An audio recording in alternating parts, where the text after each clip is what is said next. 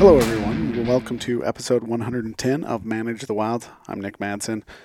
On April 12th, we have in the northern region of Utah a RAC meeting coming up, and it's the Regional Advisory Council, and that's where a bunch of stakeholders get together and they decide on information that's being put out by the division on whether they want to change whether it's permits or how things are being hunted or fishing or just any wildlife concerns. That's where the Division of Wildlife presents their information.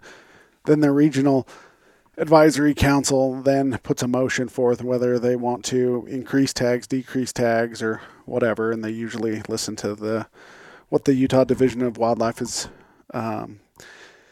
suggesting the change should be made, and then they listen to that, and then they listen to a bunch of stakeholders and non-consumptives and everybody who wants to be involved because they are public wildlife, and then they make a recommendation. So for April 12th coming up, we have this one's kind of fun. For the agenda, this one coming up, this is when all the elk permit, antelope permits, the antlerless permits are coming up. You've got your deer permits being recommendations once in a lifetimes. These are all, they're not really, there's not conflict, but it's really interesting to see how that process goes. Some people get mad. Some people want a reduction in tags. Some people want an increase in tags. And so I thought today that I would just talk a little bit about some of the things that I guess wildlife managers, biologists, and those are looking in when they're trying to manage a population. And it doesn't matter what you're looking at. It's just there's a bunch of different things that they're all taking into, running it through algorithms based upon population. And there's a bunch of factors that have to go into play.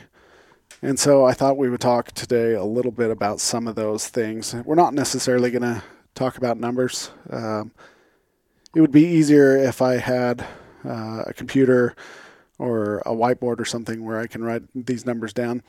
But what I thought I would talk about are the different things that go into population management for mule deer, elk, pronghorn, those different things. So I've created a list of what we're going to talk about. First one is habitat loss and fragmentation. Each year, as more land gets developed and more land becomes fragmented, it is no longer considered elk habitat.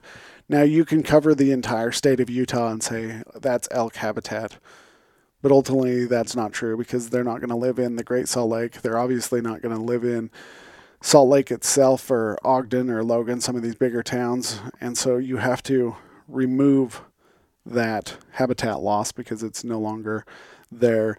As more cabins are being built up in the mountains, you're losing habitat there. As more water is being pulled for different reasons, whether it's building down in the Salt Lake Valley or we're sending more water to California across Nevada, you've got to take all that into account. So habitat loss and fragmentation. Elk require a large area. They're big animals. They need habitat for both feeding, cover, as well as migration. They need to be able to move because they're large animals. They move constantly. So habitat loss and fragmentation due to human development and land use changes the way these animals can use the landscape around them. The more we cut it up and divide it and section it off for developments and ag and building and housing, the more it negatively impacts them. So when they're running their population models, they have to take into account habitat loss and fragmentation.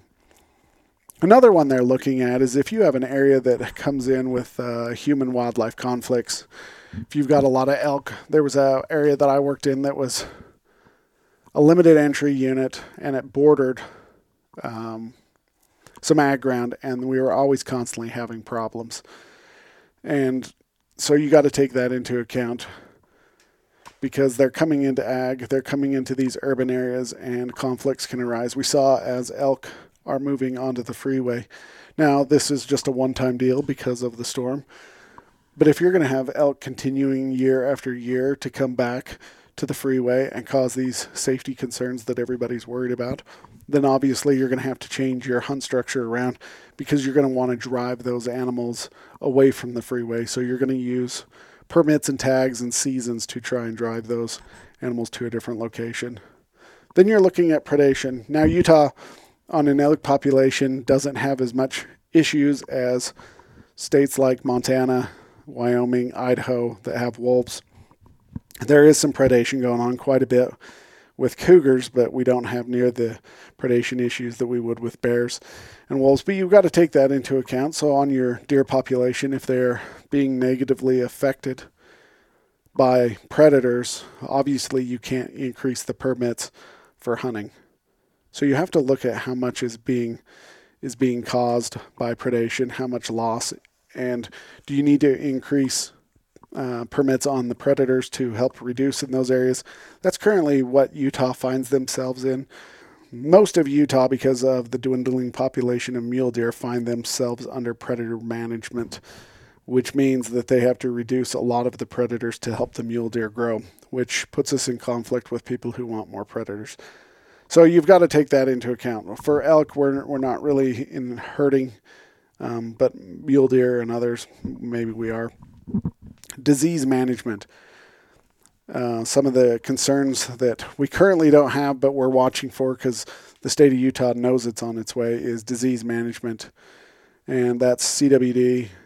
That's spreading amongst the mule deer here. Haven't found it in elk yet, at least that I know of. And then you have brucellosis. It's not here yet. And again, it's been found in Idaho. It's been found in Wyoming. We're doing a lot of testing here, but it currently hasn't been found. And then you start getting into the meat of population management.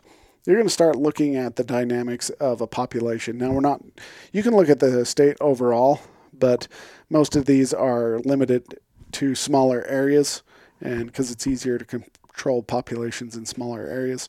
They're going to look at factors like reproduction, mortality, and dispersal. So reproduction, if reproduction is really high here in the north, but calf mortality is high, then obviously you're going to have some issues there. And then mortality overall, you got to look at the mortality not just of the calves, but you're looking at the yearlings as well as the adults. And then you've got to see where they're dispersing to. One of the challenges that Brad Hunt talked about is they're dispersing into areas that have a lot of disease. And so we're just waiting for it to come back on us. But you got to look at these areas of dispersal. And as these elk are dispersing into areas, are there any habitat loss or fragmentation that's going to go and cut them off? So maybe the majority of your population in the Uintas is migrating north, down out of the Uintas into the lowlands in Wyoming. And then all of a sudden they build another freeway and cut those animals off. And now you lose quite a bit of your population. And so you've got to look at where they're dispersing, how dispersal can be a factor, and what those issues might present. Then you're going to look at your the way the dynamics lay out. How's your bull to cow ratios? Are you high on your bulls?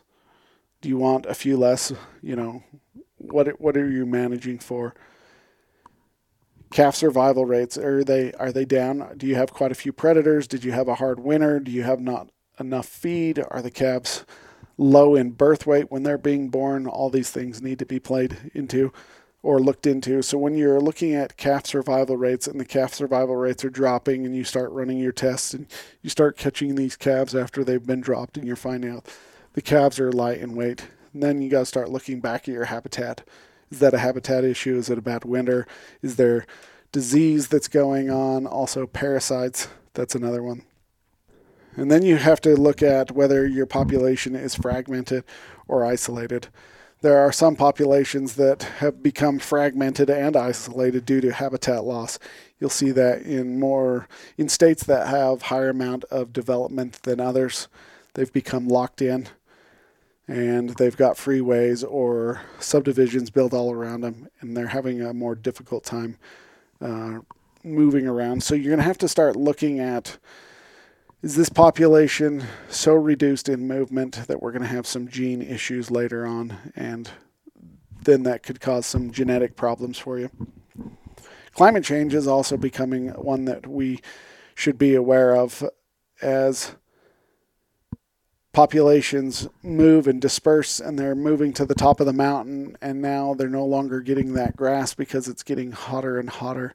They're going to have to find new territory, and so climate change is going to affect where these animals migrate to, where they're moving to, where they're coming back to.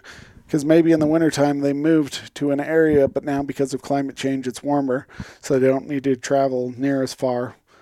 And so that's also going to affect how these animals. So it's always important to have that GPS data. Then here comes one of the most controversial ones, stakeholder conflicts. Not everybody wants more bulls. Not everybody wants more cows. Not everybody wants more does. So you got to take that into account. Everybody usually wants more bulls and bucks. But sometimes you get groups in there that want something else. You have the non-consumptives who maybe want less hunting and more wildlife in town. And so that creates problems. And so you've got to work with a whole bunch of different people, hunters, non-hunters, landowners, conservation organizations. And you've got to work with all of them together to create a plan to come up with managing these animals. And then the one thing that's going to limit you from doing what you actually want to do is just money. I mean, we all have these grand theories of how to help these populations. One of the best ways that I could see of helping a population, we had an elk coming into a field, and the landowner was just constantly upset, and there was just 50 to 100 head coming in every night, and it just sucked, to be honest, to sit out in his field night after night doing the same thing over and over again, knowing we weren't doing a bit of good. And what I wanted to do was really expensive. I wanted to go in and trap them all. The problem with trapping is you have to have a large facility to hold them. You have to have a lot of staff on hand, and all these cost money. And so the more I thought about it and the more I wanted to do it, the less it seemed viable because we just didn't have enough money. If we could capture 50 to 100 of these animals and truck them somewhere else, that'd be great, but you can't. You can trap them, but then you got to have staff on hand to feed them. And then you got to run a bunch of medical tests because now you're moving animals across states, so you don't want to transfer disease. And it just takes a lot of people. And so population management isn't easy. It is if you're just looking at numbers and say we have X number of cows and we need to lower that number. That's easy, but when you take into account everything else, it just becomes challenging. So population management is complicated and easy at the same time. Hope this helps a little. Have a great day. Stay wild.